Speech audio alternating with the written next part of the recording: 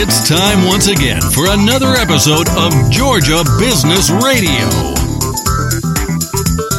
Broadcasting live from the Pro Business Channel studios in Atlanta.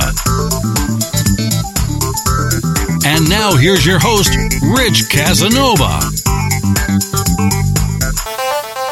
All right, we are locked and loaded for another exciting episode of Georgia Business Radio. Rich Casanova alongside Artie. Artio Ruderman is in the house as another co-host, and also joining us is Michael Moore. All right, so they all brought their own sound effects. Yeah, well done, gentlemen. And we have three gentlemen here in the studio as well joining us as guests. And so let's introduce each of our three guests just real briefly. Would you just kind of let us know your secret sauce, what kind of makes you unique, or what you might be chatting about today? Mainly, what give us a little teaser what you might be chatting about. So, Sean, if you'll start off and just let us know what you might be sharing with us today. Good morning. My name is Sean Mahoney, and I am a co-founder of Fit to Win Wellness. It is a virtual corporate wellness software. It's a SaaS model, and I'm here. I'm going to give a little bit of background about my story, how I got into it, and what our vision is. And it is a great story. I went to your website. It's pretty impressive. Whatever. Yeah. So, Floyd, if you take a second as well, and just tell us what you might be talking about today. Well, I am Floyd Bryant, the president of Alternative Capital, and as you hear, Alternative Capital is an alternative sources of funding for businesses. We're basically investors that also partner with other investors, and we do a lot of syndicated loans and so forth. I'm going to talk about some of the areas that businesses are lacking and where we may be able to be a good fit. All right, so syndicated loans, but not through the syndicate. Small S. So, Artie, if you want to introduce our first guest and get things underway. Well, absolutely. Thank you. Dr. Ishmael Fernandez, who is president of Greengate Consulting, and Greengate Consulting is involved in EB5 event happening, which we're interested in. You'll tell us about. But your business and what you do is you evaluate companies, particularly internationally. That's correct. Wonderful. Thank you very much, and glad to be here. This is Ismael Fernandez, the founder of Greengate Consulting. We've been in business for a few years. What we do essentially, as you said, is we help out foreign investors to come to the U.S. and start their own business, whether it's in Atlanta or anywhere else in the U.S. And we also help domestic developers to leverage funds from international investors that are looking into come to the U.S. And obtain some migration benefits. We'll be talking about all that and the event that we have tomorrow. Well, we are going to be talking about that because we're on together right now. Okay. So tell us a little bit about how you got involved in this industry. Oh, it's a long journey. Actually, my doctorate is in aerospace engineering from Georgia Tech, so you can imagine it has nothing to do with business immigration at all. This is going to be a long story. It's going to be a long story. Of course, why would you want to practice aerospace engineering? I mean, right. 5, 6, 7 So we have a rocket scientist in the studio then? Yeah, finally. You do, actually. And it's actually ironic because part of the reasons that I had to keep moving away from aerospace was because of the issues with immigration in the U.S. I'm originally from Spain, from Madrid. I came to the U.S. in 1997 to become an engineer. I did a bachelor's degree in aerospace engineering in Embry-Riddle, Florida. And then I moved to Atlanta for Georgia Tech, where I did a master's in aerospace, an MBA, and a PhD in aerospace. Part of the reasons why I needed to stay in school is because I did have no migration benefits to start working anywhere, and my field was aerospace. So I kind of had to keep my way in school to stay here longer and longer. And my options were quite limited. So it was either working for another engineering company that had nothing to do with aerospace because I could not be vetted since I was not a U.S. citizen, or go back home. And I really wanted to stay here in the technical field.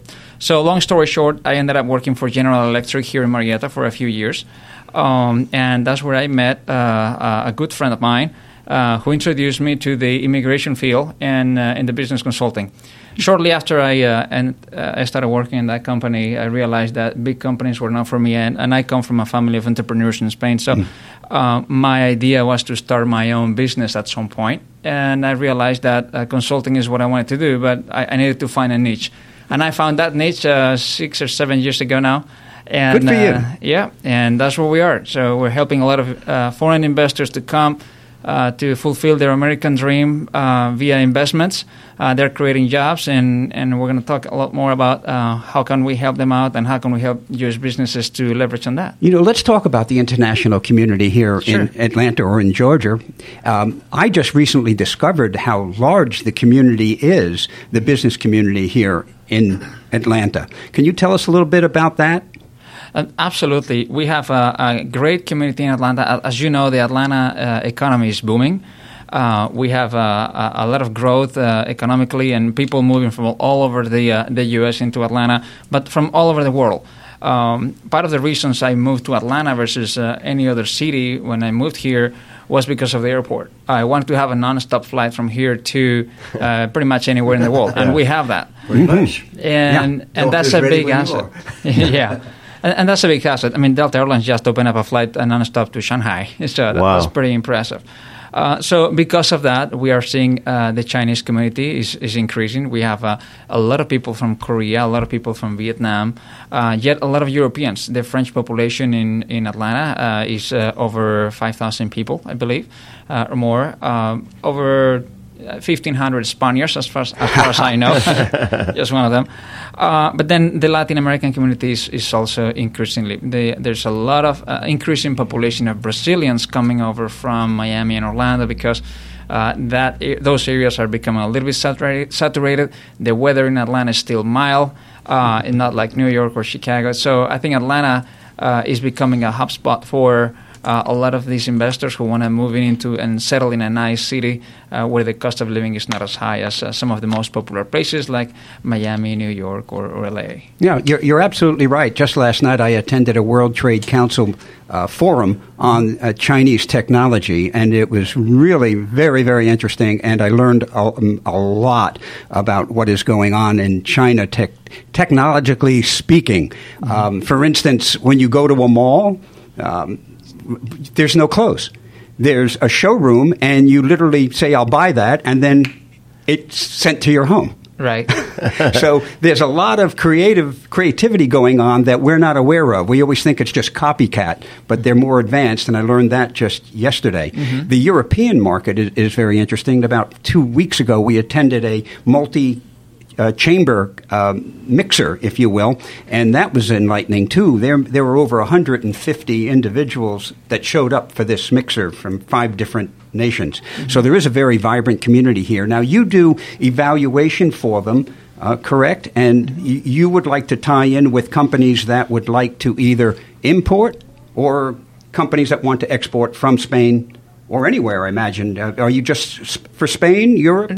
Anywhere, actually. It's interesting because we work with different types of visas depending on the level of investment and the level of benefits that you get as an immigrant, as an investor immigrant coming into the U.S. So it really depends on where you are from that we can help you more or less. But for instance, you mentioned China, which is the biggest market for immigration right now. An EB-5 program, which is the only one that allows you to get the green card if you create 10 U.S. jobs after 2.5 years. 82% of that market is coming from China right now. Wow. But there are some other issues that we can talk about, like the retrogression. I mean, there's so much demand coming from China that there is a wait line of 10 years for Chinese investors to actually get the green card, the temporary one. So if you're coming from Spain or any other place in the world, you don't have that problem because the demand for that country is not as high as in China. But yes, that's some of the things that we do. But if you're coming from other country where there is a treaty, we have other options like the E2 visa, which allows you to invest a much smaller amount and create some jobs, fewer jobs, and it gives you an entrepreneur visa, but it doesn't give you the green card per se or the potential U.S. passport. Well, take me through the process, if you will. I'm a company here, and I've been doing very well in the Georgia area. Right. And I want to start exporting my product. Mm-hmm. So how would I go about that? Why would I bring your company in? Of course. And the way we will help you out is not really to help you export your product, but the way we help you out is let's say you want to add one more line or your manufacturing, or you want to expand your business in any way, so you need some capital. Your options might be limited with banks or with alternative alternative financing, and you want to look into capital from overseas investors. So as long as you create jobs, we are an option for you. The way we would approach this is we would come in, take a look at your business, see where you're going with it, see how many jobs you're going to create, where is your business located to make sure that it qualifies for the program, and the unemployment surrounding your business. I'm going to interrupt because I want you to talk about the event that's happening, and of course, you and I are just about out of time on our segment. Not a problem. Yes, so the event that's happening tomorrow, it will be at the World Trade Center, Atlanta, here in Buckhead. And we're going to talk about specifically this that I was answering. If you are a business, how do you leverage on this program to expand your business, to collect investors from overseas, and how to market your project overseas so you can actually build your hotel or increase your manufacturing line, your capacity. So it will be tomorrow at 4 p.m. at the World Trade Center. And if you want to join us and register, you can go to the WTC-Atlanta.org, and through the middle of that page you will see a link on events, and it will be listed there. You can register for it, and we'll be there. Very good. And just in closing, how would the listeners get a hold of you? They can actually reach me out at ismail.fernandez@greengateplans.com. Thank you, Dr. Fernandez. Not a problem. My pleasure. All right. Well, we enjoyed that interview. You're listening to Georgia Business Radio. I'm a quarter Spanish, also. My grandmother from Madrid, but I was at the Barcelona Olympics as well. Yeah, so we'll talk about that afterwards. You guys are practically cousins. Casanova, yeah. I'm only a quarter Spanish, yeah. I just bought my Rosetta Stone for Spanish, but I haven't I haven't broken it in yet. Yeah. So, Michael, if you want to do the honors, introduce our next guest. Yeah. Boy, it's an honor to be here with people who are. You mentioned alternative financing is a great idea. We brought on a guest this morning. Floyd is certainly one of those folks in the city who's made a dynamic difference in helping businesses get funded. So give us kind of a rundown, Floyd, of how in the world you got in this business and what you're doing special. And I want you to share that pin on your lapel there as you get away, too. But go ahead. Okay. Well, my background, I graduated from Howard University up in Washington, D.C., and my background was finance. And I worked with a brokerage firm in my younger days called McLaughlin, Piven and Vogel, on 30 Wall Street. And I also wound up working with Payne Weber. My specialty during that time was AAA rated tax-free municipal bond with a conservative income and safety. That doesn't exist anymore, does it? Well, yes, it does, and it does have a direct correlation with stocks and whatnot. Obviously, when stocks goes up, it goes down, but you don't get into that type of business for the speculative investments and so forth. You're looking for conservative income or safety. So having a background in finance and having my Series 7 and during that time was 63 versus 66 today, a lot of my colleagues and family members and so forth would come to me when they decided if they wanted to make an investment and what have you. And so as I got older and became very financially successful in other endeavors, I decided to get into the market of trying to help a lot of the business owners that I knew. Initially, primarily a lot of minority business owners that they may have been a good chef, but they didn't know how to manage their restaurant and so forth. So very few entrepreneurs go out of business because they can't do their job. It's they can't manage the rest of the business. Well, that was one of the challenges. But the biggest challenge was that, they may have been a client with Wells Fargo, for example, for 30 years. But then they've been in business 6 months. They go to Wells Fargo and say, look, I need some more funding because otherwise I'm going out of business. Well, in retrospect, Wells Fargo will say, if you're in business less than 2 years, you're a startup. Now, that particular client, he been putting his personal revenue in there and all. And to himself, he don't consider himself a client. Or if you've been in business more than 2 years, you might go up to the bank and say, Mr. Banker, I need $300,000. Mr. Banker will say, how's the wife? How's the kids? Great. Well, got some good news and bad news. Good news, I'm glad to hear that your family's doing well, but the bad news is if you had $400,000, we'll loan you $300,000. And then, typically you would say, hey, if I had $400,000, I wouldn't be here. I wouldn't be looking for it today. Yeah.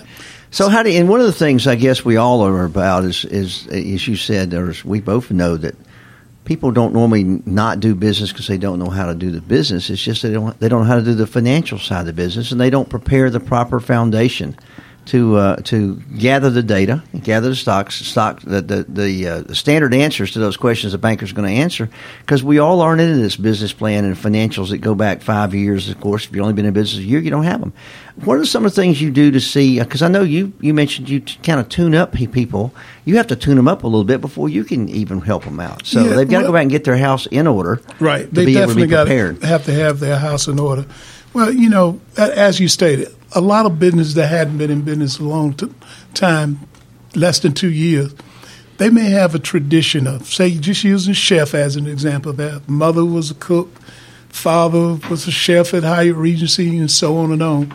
Now they may be a millennial and decide they're going to take it a step up. They're going to start their own business because they was in corporate America or whatever, and they was making $100,000 a year. Now they want to pump it into their business. And their strong point is cooking. But they don't understand how to look at demographics, to decide where they should be located. So you're keying me up to tell me they're going to put their restaurant in the wrong place and serve the wrong menu at the wrong days of the week. Is that what's going to happen to them? And when they when they project their success, it's going to be based on their optimistic behavior, not on facts. Because what happens is, they'll take $100,000, put into the business, say, well, this is going to last me about a year. And when they find out that the customer's not coming because that medium on the roadway or because there's no advertisement, let's face it, you can have the best barbecue in the world, but if nobody knows you exist, you might as well close your doors. Well, I'm looking for the smell on that. Get me down the street to the right spot.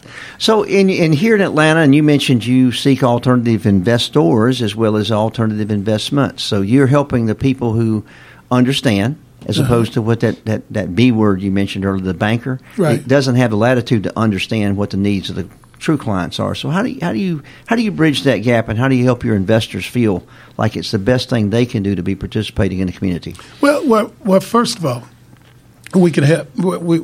We try to be a one-stop shop as it relates to financing and funding.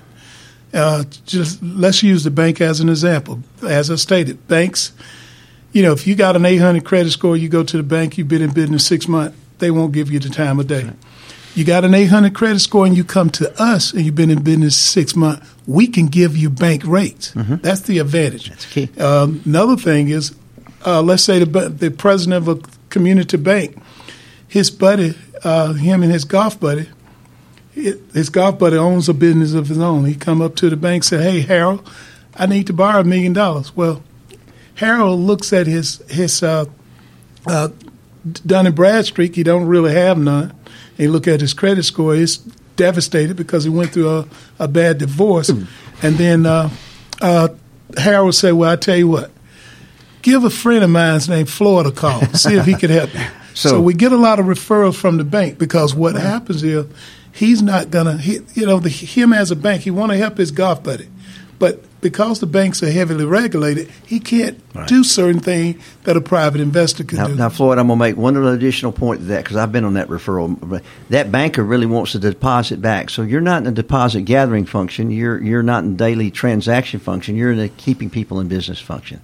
So, Floyd, how do people get in touch with you out there in the marketplace? Because it sounds like there's some folks out there in the airways that are going to be calling you. Well, simply what they could do, they could go to our website, which is www.alternativecapitalus.com, or they could simply, and they can go there and actually list the concerns or questions. They can actually go online and questions, or they could just call us or call me directly, and it'll be liaison to an appropriate rep in that area because we provide funding throughout the United States, Canada, and U.S. territory, that being American Samoa, Guam, U.S. Virgin Island, and Puerto Rico.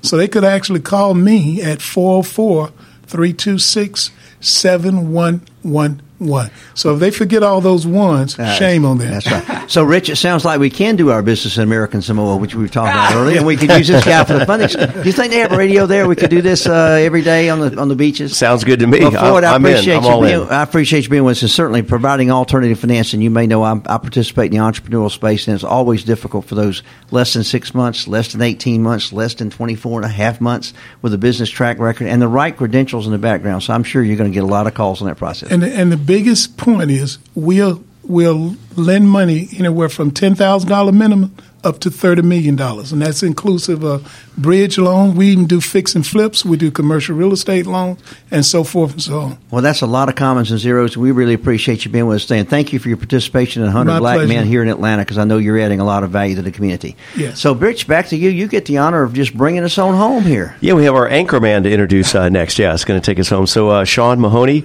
is joining us in the studio. You heard a little bit earlier. Two stories that I want to try to capture from you if we can. We want to jump into your business model with Rockhopper Tech. I'm really intrigued by your 25 years of growing your software and the workflow and the back-end operations. I'm a big systems operations guy, so I'm really intrigued about this. Sure. But your personal story is almost kind of overshadows potentially, right? I mean, it's phenomenal. Not only went to your website, but in your bio, we talk about at one point you tipped the scale at over 325 pounds. That's right. Right. I mean, that's right. It's mind blowing, right? To imagine that. I mean, I lost 22 pounds. I thought I was pretty excited or whatever, but you're talking over 140 some odd pounds, right? Right. In addition to that, you're an author. You're Vistage member, avid cyclist, active triathlete.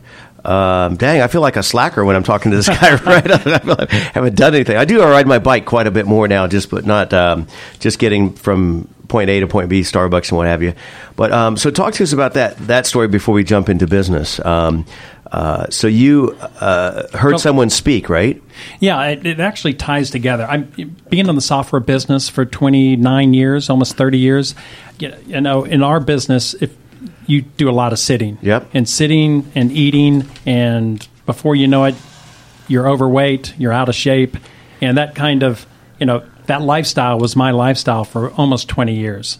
So that was something that I finally got to the point where I said I had enough. And to your point, I heard a speaker in the Vistage Network, which is a CEO network, about 12 years ago. And his name is Dean Rawson, and he's a co-founder of Fit to Win Wellness. Okay. And Dean talked to me about the holistic approach to staying healthy. They've got all these, lose weight diets. Plans, quick, weight loss. Take this pill. And Right. Well, the reality is if you want it off and you want to be healthy and you want it off for a long period of time, they're just the basic habits. And, for most people, I don't think they understand how much nutrition trumps exercise. You need both, and you need sleep as well. Right. But for me, it was the nutrition side. Now, I'm working on a model that is going to allow people to implement all three at the same time. So you can eat while you're sleeping and exercise while you're sleeping. I love it. I love it. Stay tuned. Yeah, stay tuned for that one. Yeah, now you're talking money. Yeah. So I know a couple of years ago, I as not eliminated sugar in your diet because you can't get rid of it, right? But I'm just obsessed with everything I look at. I just look at the sugar content because I would look at programs where there's 27 moving parts. It's too complicated, right? So when I pick up two products, I just look at the sugar content. This has, 19 grams and this has 5. I just go with the 5. And just from that one thing, lost 20 some odd pounds. But I need to incorporate the exercise and rest. But so talk to us about your book. Yeah, I went through the journey of weight loss 7 years ago, and at that point in time, I knew that keeping the weight off was going to be harder than losing the weight. Yeah. And I've heard so many horror stories like we all have about people that lost, lots of weight, and then they gain all of it back plus, and I didn't want to be that statistic. And so I lost the weight based on habits, nutrition habits, sleep habits, exercise habits, of course, sugar being a big part of that as well from the nutrition side. But I kept having people ask me over and over and over, how'd you do it? How'd you do it? What's the secret sauce? What'd you do? So I came up, I just gave you guys this bullet list of things that I did from a mental perspective, which is a huge part of it. the psychological perspective, and the nutritional bullet line items that I did, as well as the exercise, in order to not just lose the weight but keep the weight off. And I was, and so many people ask me how I did it. I just incorporated my story into a book. Sure, and I self-published, and it's out on Amazon. Yeah, nice. It's How I Lost Myself. Yeah, it's the name of the book. Yeah, that was a great title. And the last thing you're talking about sitting, I heard somebody at an event a long time ago say, just Google these words "sitting too long." Not even a website, but it's scary, all the way your organs compress and so forth, and dysfunctional. So right behind me, I have just this pop-up stand-up desk. Yeah, I love it. I saw it. Oh, it's huge. I mean, it changes your whole dynamic, your workflow, your mental flow, and so forth. If you ever think about when you take a phone call, what do you typically do? You stand up. Right, it's just kind of natural because you just think a lot clearer and crisper. So, before we run out of time, let's switch gears real quick into Rockhopper. Talk to us about that. Yeah, Rockhopper Tech is my software development company, and we focus on workflow automation. So behind-the-scenes software to run companies, inventory, project management, time tracking, tying accounting systems into CRMs, making all this disjointed software talk to each other. Wow. And that was kind of the passion of getting into Fit to Win Wellness, because that's a software application. Right. It's a virtual challenge wellness software that has content for information, right? Holistic information on how to eat. But that stemmed from my passion of software. Right, yeah. Because I saw that on the website is you can pick different levels of integration or involvement as the consumer, right? That's right. And what our difference is compared to the other guys, everyone's got a Fitbit. Everyone has some type of physical tracking device. Yeah. You mentioned the stand-up desk. Your Garmin watch will tell you when to stand up because you've sat too long. But very seldom do people engage in nutritional challenges or know how to do that. Right, yeah. Our software incorporates that as part of a gamification. So you can, if you want to eat more vegetables, you want to reduce sugar, you want to have more proteins. There are challenges inside of our system, along with exercise challenges, to be well-rounded wellness altogether. Yeah, I didn't get a chance to scroll, but I noticed that on the tab, the gamification, and that's like a hot trending. It is, right? It is.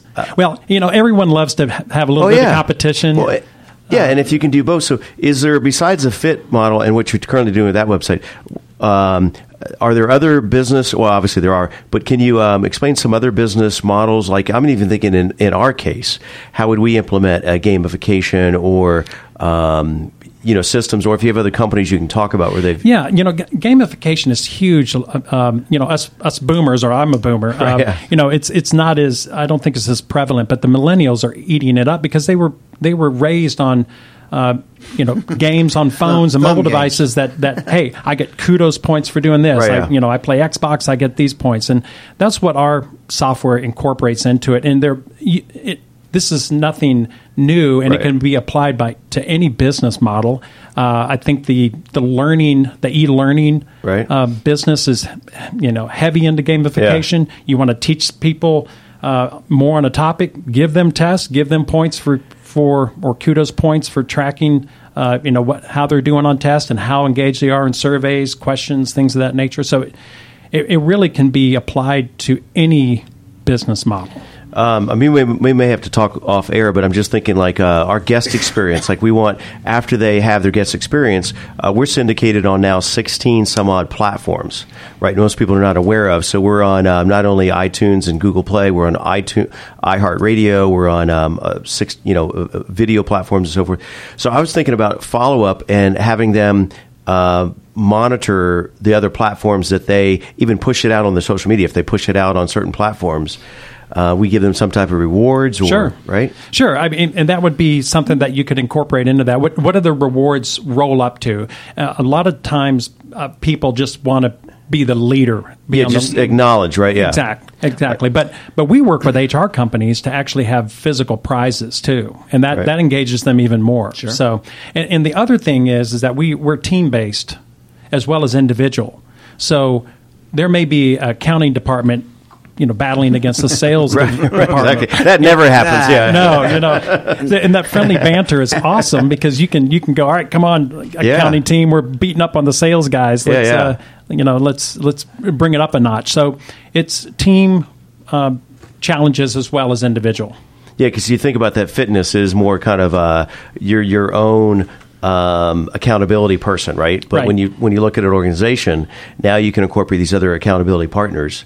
Accountability is huge, and it's as we know, human psychology. It's not always tied into money as a reward. It is really because you think about those old video games. What was the one? Pac-Man. and you would be able to put your initials, right? I mean, I think we're all Gen X or baby boomers, right? You'll put your initials on there, and that was like right. That was huge. They knew you at the bowling alley, right, Rich? Right, exactly. Yeah.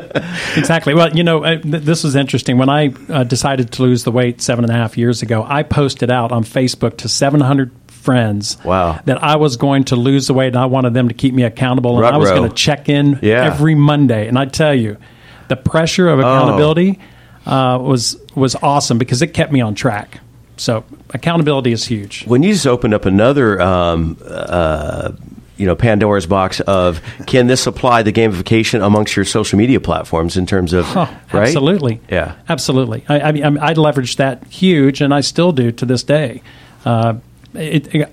Human psychology and accountability is a center focus of wellness, of keeping on track. Well, and you talk about HR. Most companies think that it's rewarding the employees in a monetary bonus, but studies have been proven for years that people are more motivated by other components, not just that, right? Exclusively. Absolutely. And if you go to our website, FIT, that's FIT, the number 2, WIN, wellness.com, you can see we have posted statistics on how an employee engages at a much higher level, has much more energy, and there are statistics that show that in addition to their personal well-being, that their contribution as an employee goes up significantly. You answered my next question, how people find you online. So, but we've been kicking around the idea of a corporate wellness show just on. I mean, we could spend endless episodes just on that topic, right,